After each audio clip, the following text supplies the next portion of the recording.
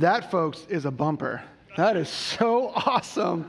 Oh, man. Well, good morning to those of you here in the building in Lancaster, to you in Myerstown. Love you, miss you. We'll be back with you next week. And to those of you who are worshiping with us online, it is a privilege to greet you this morning. Man, on the drive here today, it just hit me upside the head. Like, I'm preaching the words of Jesus. What a privilege. What an amazing, we are literally reading the recorded words of our Savior Jesus, the God who came to the earth to be a physical man, spoke words that we are now reading. It just, man, and he's telling us this. Church, be different. Be different. Live different. And so we're continuing on in our series in the Sermon on the Mount called Different. Different. We get this from Jesus' own words in Matthew 6:8. He says to the people that are listening in response to the Pharisees and scribes, he says, don't be like them. Essentially, he says, be different. Church, we are blessed. We are blessed to be different. The state that we are in Christ empowers us, enables us, gives us the things that we need to actually live different. From heaven's perspective, this is radically different. How can we accomplish this? Simply because Jesus said we could. Because Jesus said so. I think that's good enough. What do you think? See, last week we dove into a review on the Beatitudes and learned about a different kind of impact, right? That we are blessed because Jesus has pronounced us so, and that you, that me, that we together can be the salt of the earth, the light of the world. Man, the words of Jesus. The red words, some of the most important words we get to navigate together over these few weeks, and I am super excited about it. Can you tell? A little bit. Now we're on this idea this week, greatness, a different kind of great. Jesus has blessed us to be great. Jesus has blessed you to be great. You want to be great? Or who doesn't? Show of hands. Who doesn't want to be great? Good. No hands went up. Or how about this? How about, are you just okay with being okay? Right? You're just okay with being okay, like meh. But I bet you have passions. I bet you have things that fire you up. I would imagine then that these are some of the things that you desire to be great at. True? Perhaps? You know, I love the banter, I love the posturing up and the stat flying that ensues when questions like this come up. Who is the greatest quarterback of all time? It's a pretty simple answer. It's Josh Allen. I mean, talk about a fluctuating measurement of greatness. Seriously. I mean, the greatest power forward, the greatest shortstop, the greatest you fill in the blank, and everyone's got an opinion of what's great when it comes to this question. How about it, Ross? Or the greatest NCAA. No, we're not even going to go there. But this idea of great came up in a rather unique way recently.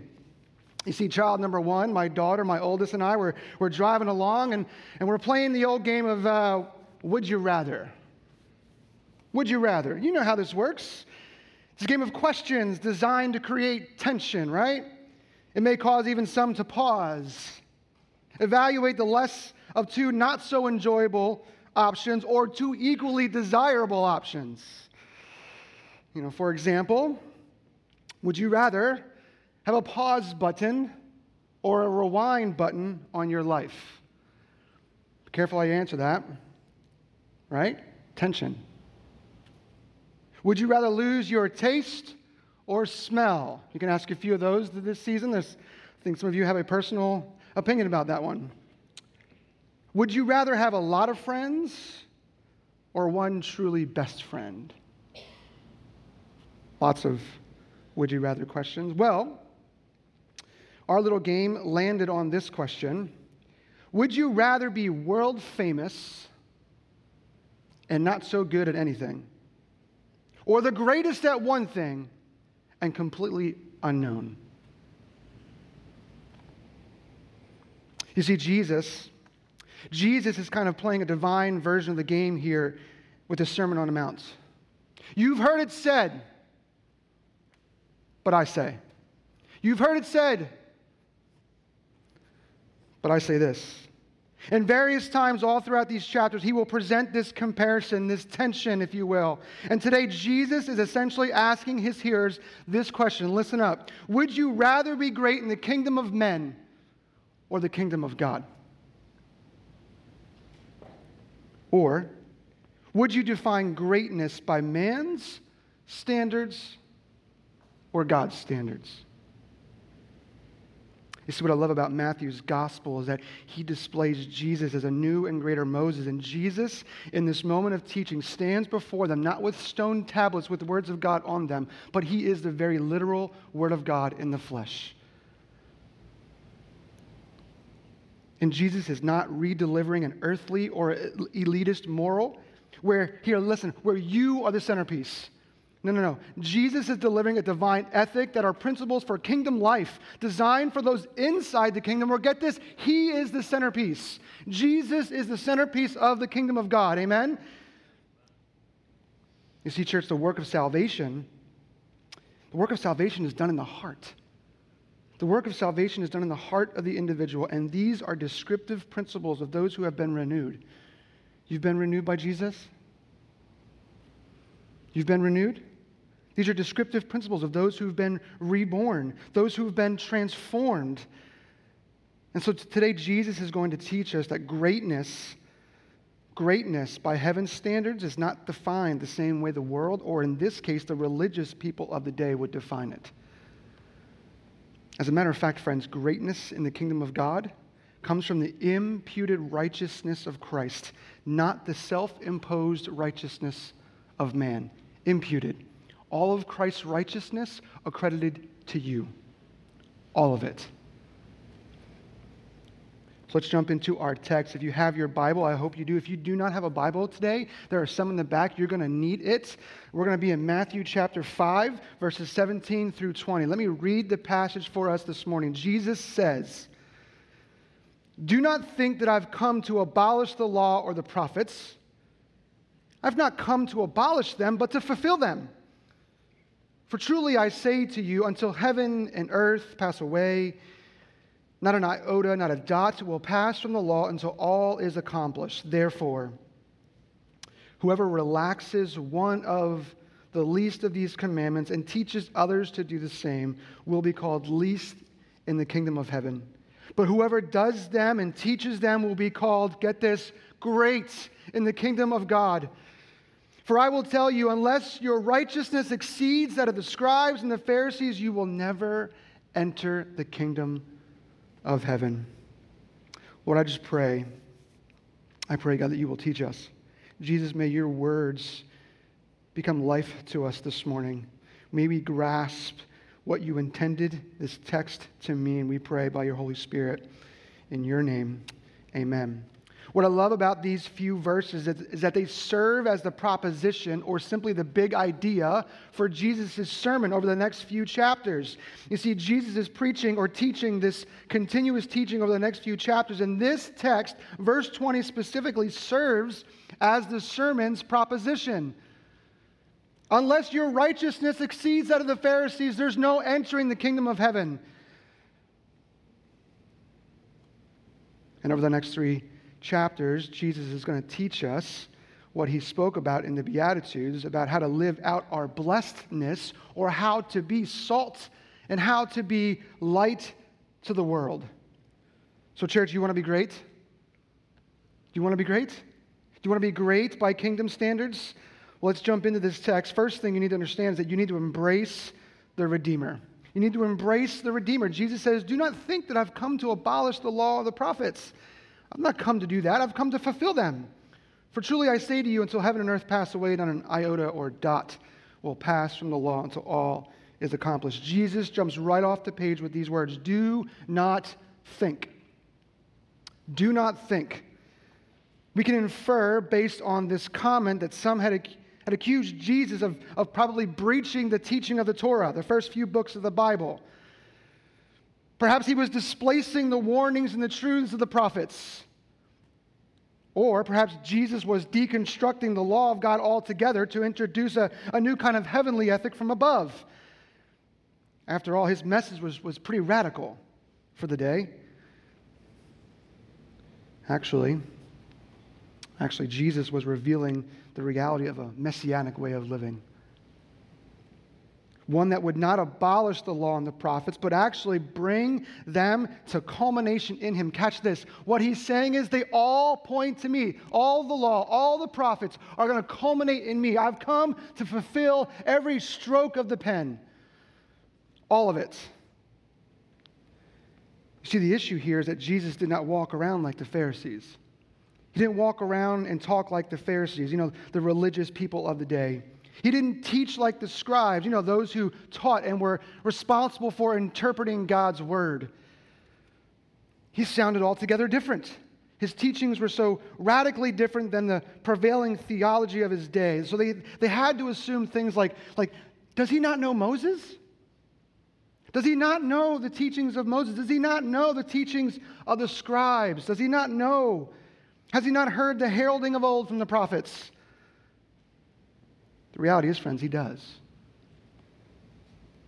The reality is, friends, Jesus did not come to subvert the word of God and substitute his own. He came to reveal the good news. He came to reveal the good news of the kingdom. He actually came to overthrow the teachings of men, the moralistic burden of the religious, and the self-created morals of the irreligious. You see, Jesus' emphasis was on the inward. The heart renewal that causes the law of God to be seen for what it truly is. God's holy and perfect standard. Church, what hope do we have if our God and his word is not perfect? What hope do we have if the letters of the page could fall to the ground, be false, and not be what they are intended to be? Perfect. That's why he goes on in verse 17. He says, do not think that I've come to abolish the law or the prophets. I've come to fulfill them. And I want you to note two things here. First of which, I want you to note the competing thoughts that Jesus is talking about here. He's talking about abolishing and fulfilling. The best interpretation here of abolish is to dissolve, or in a construction term, to demolish, to bring the building or the structure completely to the ground. Jesus is saying, I've not come to remove it as if it was never there in the first place. I've not come to dissolve the law and the prophets, which would completely unravel the validity, completely unravel the authority and the impeccability of God's word altogether. He's saying, no. I've come to fulfill it. I've come to fulfill it. This word here means to bring to completion. To bring to completion. As a matter of fact, it's not even adequate enough to say Jesus was filling in what was lacking as if something was missing, because all of God's word is perfect and precise. Rather, Jesus is the culmination of it all. This word means to fill up. The perfect word pointing to the perfect one. That's what Jesus is saying here. I've not come to abolish. I've not come to tear down. I've come to show you that it's been pointing to me all along. Which leads to the second observation in the verse, that Jesus believed, catch this, Jesus believed that the Old Testament pointed to him and was perfect in every detail. Jesus believed that the Old Testament pointed to him and was perfect in every detail.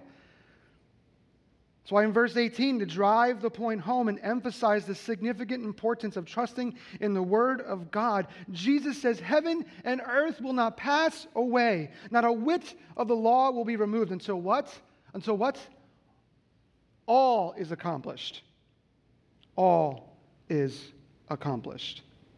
Luke records this in Luke 16:17. Jesus saying that it would be easier for heaven and earth to pass away than for one stroke of the law to drop out.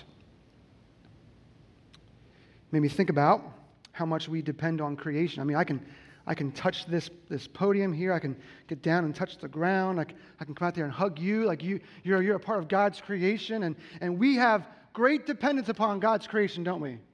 If I came down off this platform, I am going to depend on that chair to hold me up. But what Jesus is teaching us here is that we should trust God's word even more. Trust God's word even more. That should blow our minds, that God's word is more dependable than creation itself. See, Jesus is affirming the reliability and the truthfulness of Scripture with the strongest of possible language. Heaven and earth will not pass away until all is done. Why? John 17:17, because your word is truth. Your word is truth. See, some in our day, and certainly some in this day, have suggested that potentially the Old Testament is so disconnected from the New Testament. As a matter of fact, some in our day would even have said, take your Bible and just rip the Old Testament right off because you don't need it. Jesus' way of grace is far greater, far better than anything the Old Testament has to offer, and so it's of no use, it's invalid. Is that what Jesus is teaching us here? No. All over the Gospels, Jesus spoke of the Old Testament as a historical narrative, and never gave the slightest bit of questioning to its historicity or even its accuracy. Jesus taught the disciples, taught these followers that the Old Testament was accurate and precise. And so here we have Jesus at the beginning of his ministry drawing attention to these facts by teaching us and teaching them the intention of Scripture. He's teaching them the intention of Scripture. It points to me. The intention of Scripture is that it points to Jesus. And he's teaching them the perspective of Scripture. It's fulfilled in me. All of Scripture is fulfilled in me, and it points to me. We would do well, church, to understand this intention and this perspective of Scripture. It's Jesus. It's Jesus. On the road to Emmaus and at the appearing to his disciples, did not Jesus teach us this? Luke chapter 24, Jesus' words again. He says to them, O foolish ones, and slow of heart to believe all the prophets have spoken. Was it not necessary that the Christ should suffer these things and enter into his glory? And catch this, verse 27, and beginning with Moses and all the prophets, he interpreted to them in all the Scriptures the things concerning himself.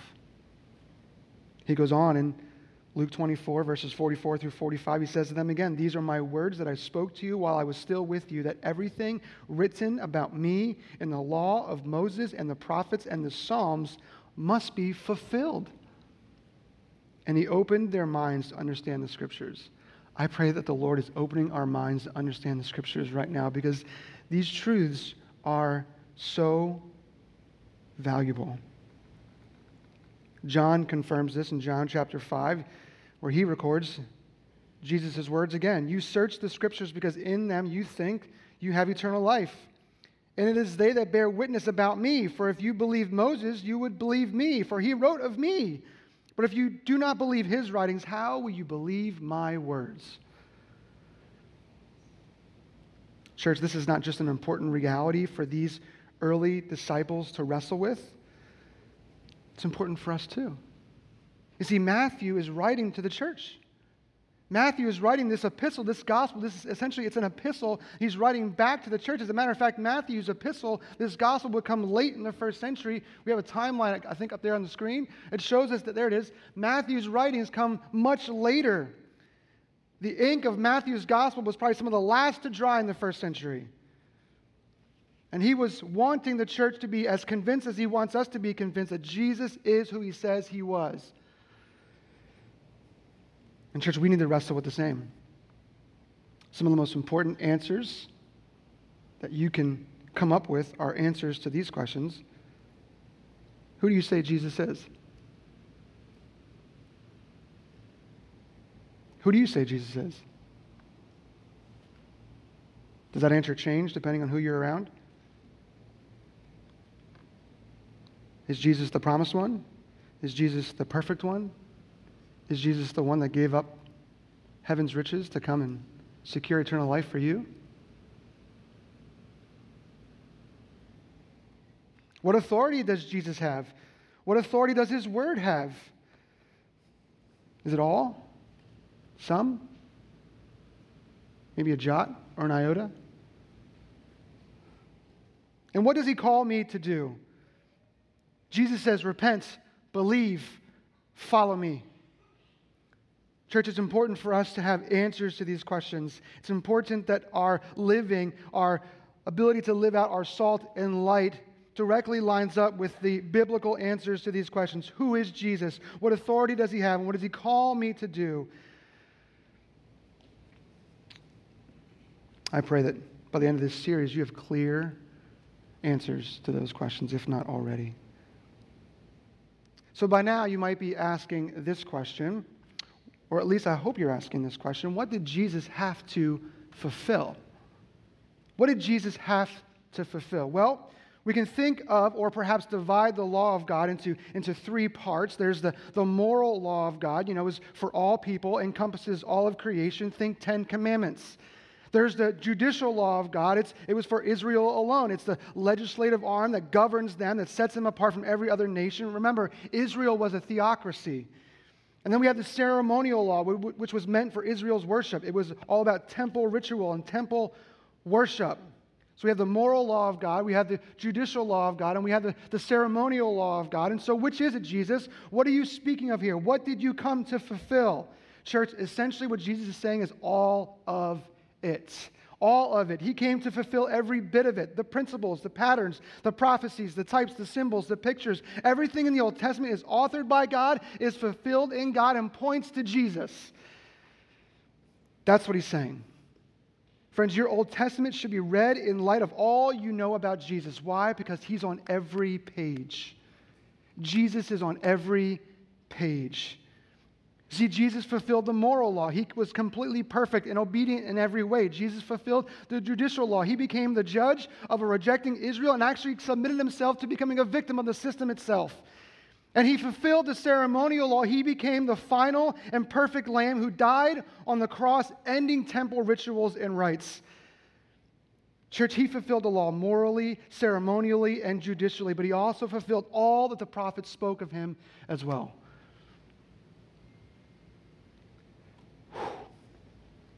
Jesus is awesome. He is awesome. He should be awesome to you. Friends, what's the point? What's the point this morning? Greatness begins. Greatness is only possible when you embrace the greatest one.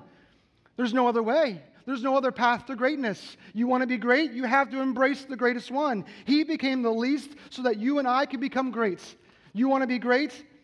It begins with Jesus. He came to fulfill the greatest words ever spoken, to reveal to us the greatest of all things, himself. Himself. Jesus has revealed himself, the greatest of all things. Church, greatness begins by embracing the work of the Redeemer. And point two, greatness begins when we engage in the expectations of the redeemed.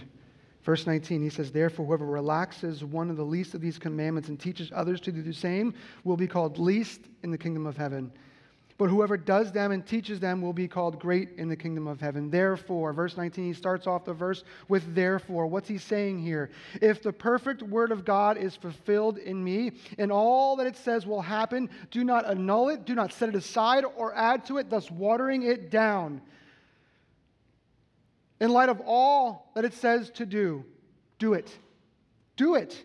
As a matter of fact, whoever relaxes and teaches others to relax it will be considered least.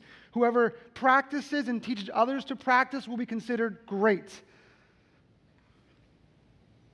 What does Jesus mean here? He means, if the Bible is trustworthy and true, then handle it with care. If the Bible is trustworthy and true, then it will impact you. Salt and light. Blessed. Blessed. If the Bible is trustworthy and true, use it to impact others. Handle it with care. Allow it to impact you, and then turn around and live sent. Let it impact others. What was going on that would lead Jesus to talk about the way the Word of God is taught? Well, simply this. You see, the scribes and the Pharisees had taken the internal law of God, meant to transform the sinner's heart, and he made it an external thing that forced people into doing things to earn their place. And get this, the approval that they were seeking wasn't just God's approval, but man's approval. See, the scribes decided on the law, and the Pharisees paraded around doing the law and showing off for all the world to see. Look at me. Look how righteous I am. You ever find yourself doing this? Do you ever find yourself thinking, perhaps believing that doing more was the way in?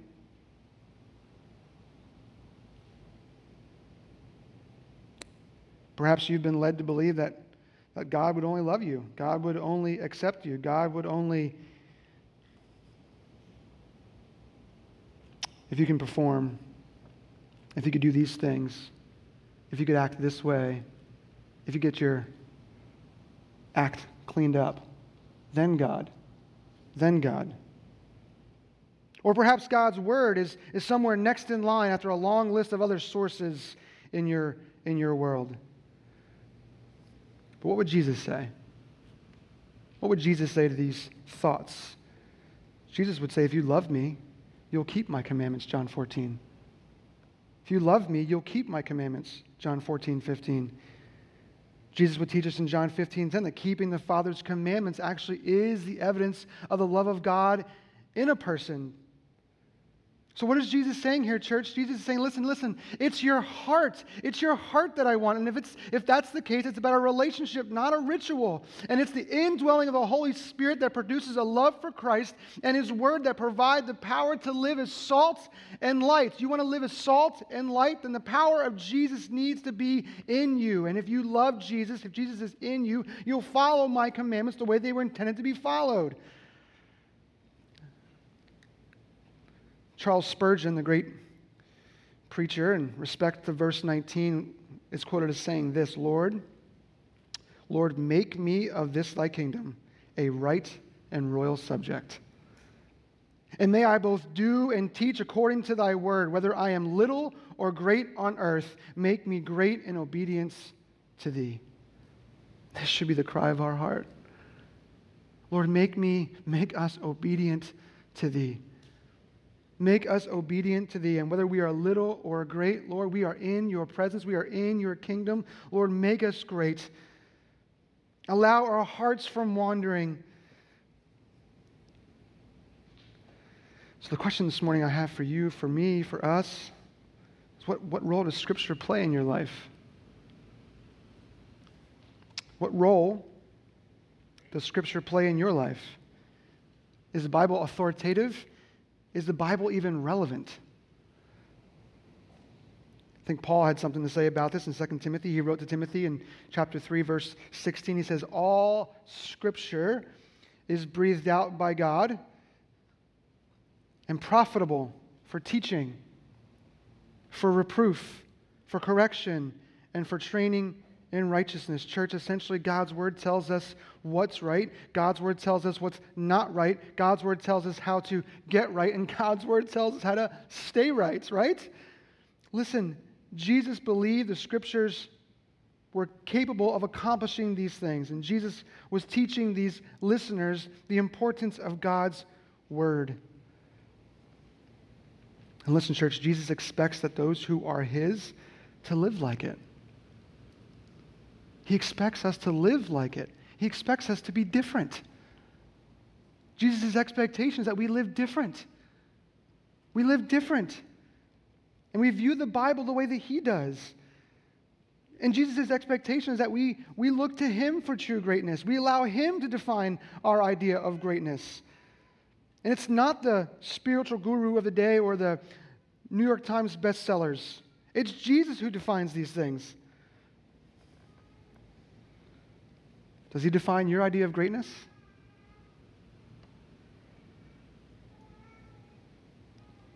You see, Jesus' perspective of greatness is that we would embrace the Redeemer, that we would engage in the expectations of the redeemed, and then point 3, that we would exceed the righteousness of the religious. exceed the righteousness of the religious. This verse 20 rocked my world this week. If you read this text, for I tell you, unless your righteousness exceeds that of the scribes and Pharisees, you will never enter the kingdom of heaven. Beginning of verse 20, Jesus says, for I tell you. In the original language, what this word actually means is listen up. I'm getting ready to drop something on you that's going to rock your world. Listen up. As a matter of fact, the word actually means to like very gently come, knowing that this is going to be a huge burden that you probably can't bear, but I want you to listen because it's true. For I tell you, he says, listen, I really desire you to know how kingdom citizens behave. I really desire for you to know how kingdom citizens behave. And I desire for you to understand the Word of God, because what I'm laying before you is heavy. See, the scribes and the Pharisees, they were no doubt admired people. And Jesus' words would hit the ears of these onlookers like a clap of thunder. These words would hit the ears of these people and rock their worlds. They might even gasp just a little bit. But with a little homework, you and I would understand why. You see, the scribes were highly trained people. The scribes were highly trained people. You see, from childhood on into their 40s, they were trained, they were schooled, they were given the ability to understand God's word and God's law. And they were distinct in their apparel, and they had titles, and they had seats of honor wherever they went. They were esteemed people of the day. And the Pharisees were highly skilled at observing the law that the scribes interpreted and taught. They were highly skilled at observing all that the scribes set forth. Both the scribes and the Pharisees shared a common commitment to study and observe God's law and draw attention to themselves in the process. So what's the big deal, Jesus? Throwing these lovers of the law under the proverbial bus? Is that what you're doing? I mean, how could my righteousness exceed theirs? How is it even possible? And if entrance into the kingdom of heaven is in the balance, I have no hope. I have no hope. Is this what you're saying, Jesus? Are you saying that I have no hope? You see, these professionals weren't promoting lawlessness by suggesting that we abolish the law. No. These professionals were guilty of adding to it. They were guilty of adding to it. They were promoting legalism. See, scholars suggest that these scribes and Pharisees had an additional 248 regulations and 365 prohibitions, and they thought that they were making these things to protect the law of God, as if God needed help. And what ended up happening is that these additions to the law became equal with God's word and sometimes became way more important. You see the problem here?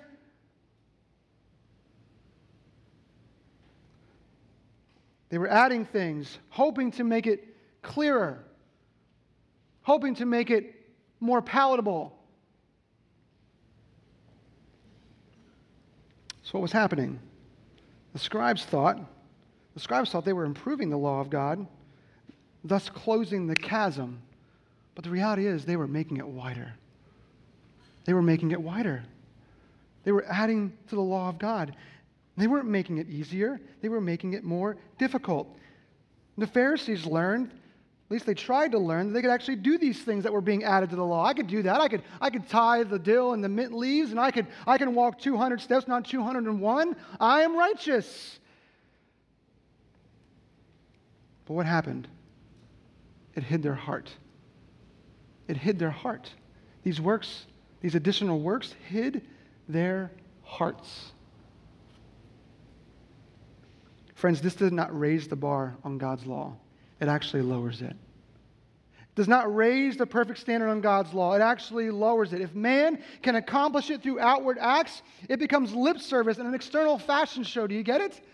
If you can do these things that were in addition to God's law, it becomes lip service. It becomes all about the outward. It becomes an external fashion show. Here's the reality, church. The law should push us to Jesus, not ourselves. Their righteousness was skin deep and all about the appeal of the eye, not a matter of the heart, but a work of the flesh. If they could try, trust me, they could try and accomplish righteousness for themselves. And if they could do this, why would they ever need a Savior? If they could fulfill God's law, they can't. But if they could, if it was possible, why would they ever need a Savior? Church, they missed it. They missed it. They missed it. Why? Because they were in control. They were in control. They were trying to be in control of their own form of earthly righteousness, and they missed it. Jesus was standing there right in front of them, and they missed it. What the law should have pushed them to was standing right there in front of them, and they missed it. Or may we not miss it. May we not miss you, Jesus. Friends, man does not need help with externals. We do not need help with externals. Our hearts are idol factories. We are pros at looking the part. You know how this works. I have the filters on my phone, the programs on my laptop. I've read the chapter in that book. I'm ready for that accountability meeting tomorrow. Meanwhile, my heart is feasting on sin.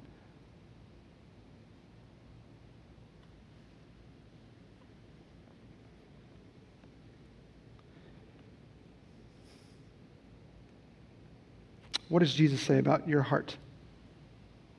What does Jesus say about your heart and his righteousness? Jesus would say this, Matthew 15. It's the spirit of the law, not merely the letter of the law. He says to the Pharisees, you honor me with your lips, but your hearts are far from me. May it never be said of us, Lord. He goes on in Matthew 15 to talk about the fact that it's an internal matter, not merely an external one. He talks about what defiles a person, not what goes into his mouth, but what comes out. That's what defiles a person. Disciples ultimately are focused on divine character, not divine commands. Jesus was not teaching his disciples to beat the scribes and Pharisees at their own game, but a different concept of righteousness altogether. Listen, church, this is about the moral purity of our heart, not the ritual purity of our hands. Catch this. I want you to hear this. In Christ, you are more righteous than any religious person who've ever lived. Why? Because in Christ you have all of his righteousness accredited to you. All of Jesus' righteousness accredited to you. You don't need outward acts of righteousness. You don't need to perform for Jesus. You don't need to stand on the stage of your life and hope that God will accept you. He accepts you because of Jesus. It's his righteousness imputed into you on your behalf. On your behalf. So now what? What are we left with? What are we left with, church? If the Word of God is perfect, if his standards set forth in the Word is holy and perfect, and Jesus came to prove that and fulfill that, and God's demand for righteousness is a matter of a perfect and pure heart, you and I need something or someone greater than ourselves, or in the case of this audience, someone greater than Moses, someone greater than the scribes, someone even greater than the Pharisees. Jesus is saying to this audience, and he's saying to you and me today, you need me. You need me. You need me, and I have the authority to say so. Church, we need the perfect righteousness of Christ. This is the gospel. This is the gospel. In one verse, Jesus is preaching the gospel. The perfect fulfillment of what was promised was accomplished and accredited to me, to you, so that you could stand before a holy God and fulfill the greatness in your life and love his ways and love his law. You want to love the law of God? You want to fulfill the law of God the way it was intended? It's through Christ's righteousness that you have hope. Nothing else.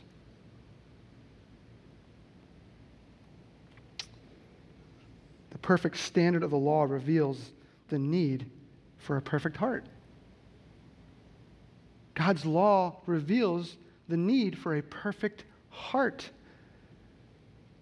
And our only hope of perfection, our only hope of one day reaching perfection is through Jesus. But in the here and now, we are given the righteousness of Christ, and we are given the Holy Spirit so we can obey God's law, we can follow it, we can treasure it as it was meant to be. Listen, church, the law reveals your need for a Savior. The law reveals your need for a Savior. We should look at God's law and we should see that we are in need of a Savior. Why? Because it's perfect and we are not. We are not. Paul says this in Romans chapter 5. I love this. This messed me up this week. Paul says, chapter 5, verse 18, he says, Therefore, as one trespass led to condemnation for all men, so one act of righteousness leads to justification and life for all men. The one act of righteousness through Jesus Christ has led to eternal life for all of us in the room and beyond. For as by the one man's disobedience the many were made sinners, so by the one man's obedience the many will be made righteous. It's through the obedience of Jesus that we are made righteous, church. And listen to this, verse 20. The law came in to increase the trespass. You can't use the law to be good enough. You can't use the law to be good enough.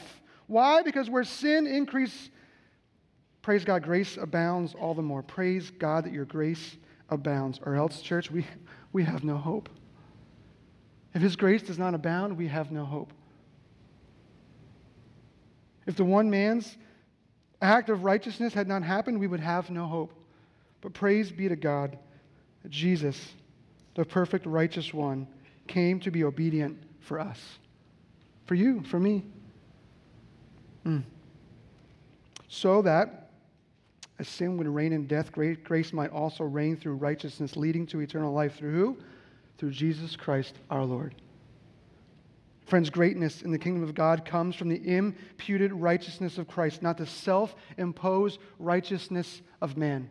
It's not your righteousness that earns your spot. It's the righteousness of Jesus. You want to be great? You want to experience greatness as it was intended to be from heaven's perspective? You want to be great? It's through Jesus.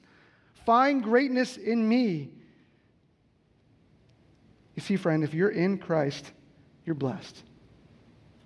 If you're in Christ, you are blessed because Jesus says you're blessed. You're great because Jesus says you're great. Listen, He says this because you've embraced the Redeemer and you've surrendered to the gospel.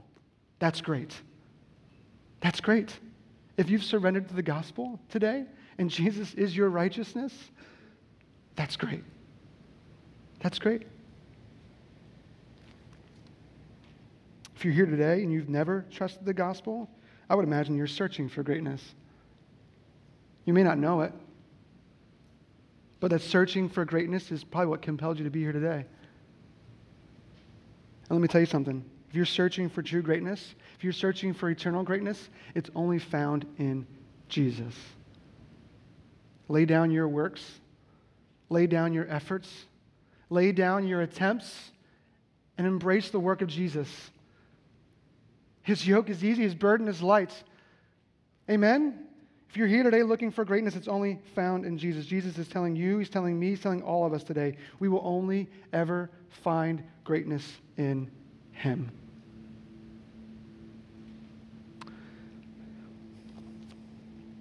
Lord Jesus, we admit today, maybe it's the first time, but we admit today that our works of righteousness are like filthy rags. We admit today that our greatness, trying to find it in ourselves, is of no effort, it's of no value. It just finds us in a never-ending cycle of looking to ourselves, looking to the world, looking to substances, looking to people, looking to anything that we can put our hands on to make ourselves feel better, to make ourselves feel great. But greatness is found in you. And may we never fall victim to the never-ending cycle of creating righteousness for ourselves. May we fall upon your grace. May you be our cornerstone.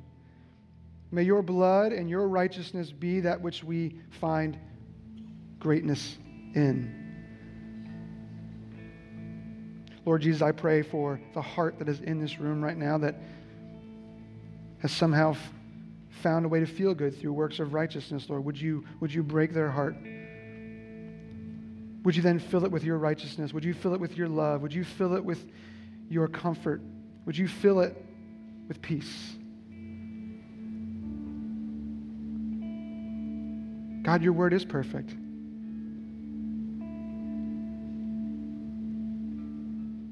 And it is possible to find true righteousness in your word, but there was only ever one who was actually able to do it. It's Jesus. And so we fall upon you, Jesus, as the only righteous one who is able to fulfill the righteous demands of a holy God. It is you we worship. It is you we come into this place to serve. It is you that we come into this place to sing to. So Lord Jesus, would you do the work in the heart of the sinner today? Would you change it? Would you renew it? And would you set them apart? Would you allow them to live different? They're here searching for it. Lord, would you grant it to them? And for those of us who have trusted you, would you afresh give us eyes to see the beauty of your righteousness now as we sing these precious words back to you? We pray in Jesus' name.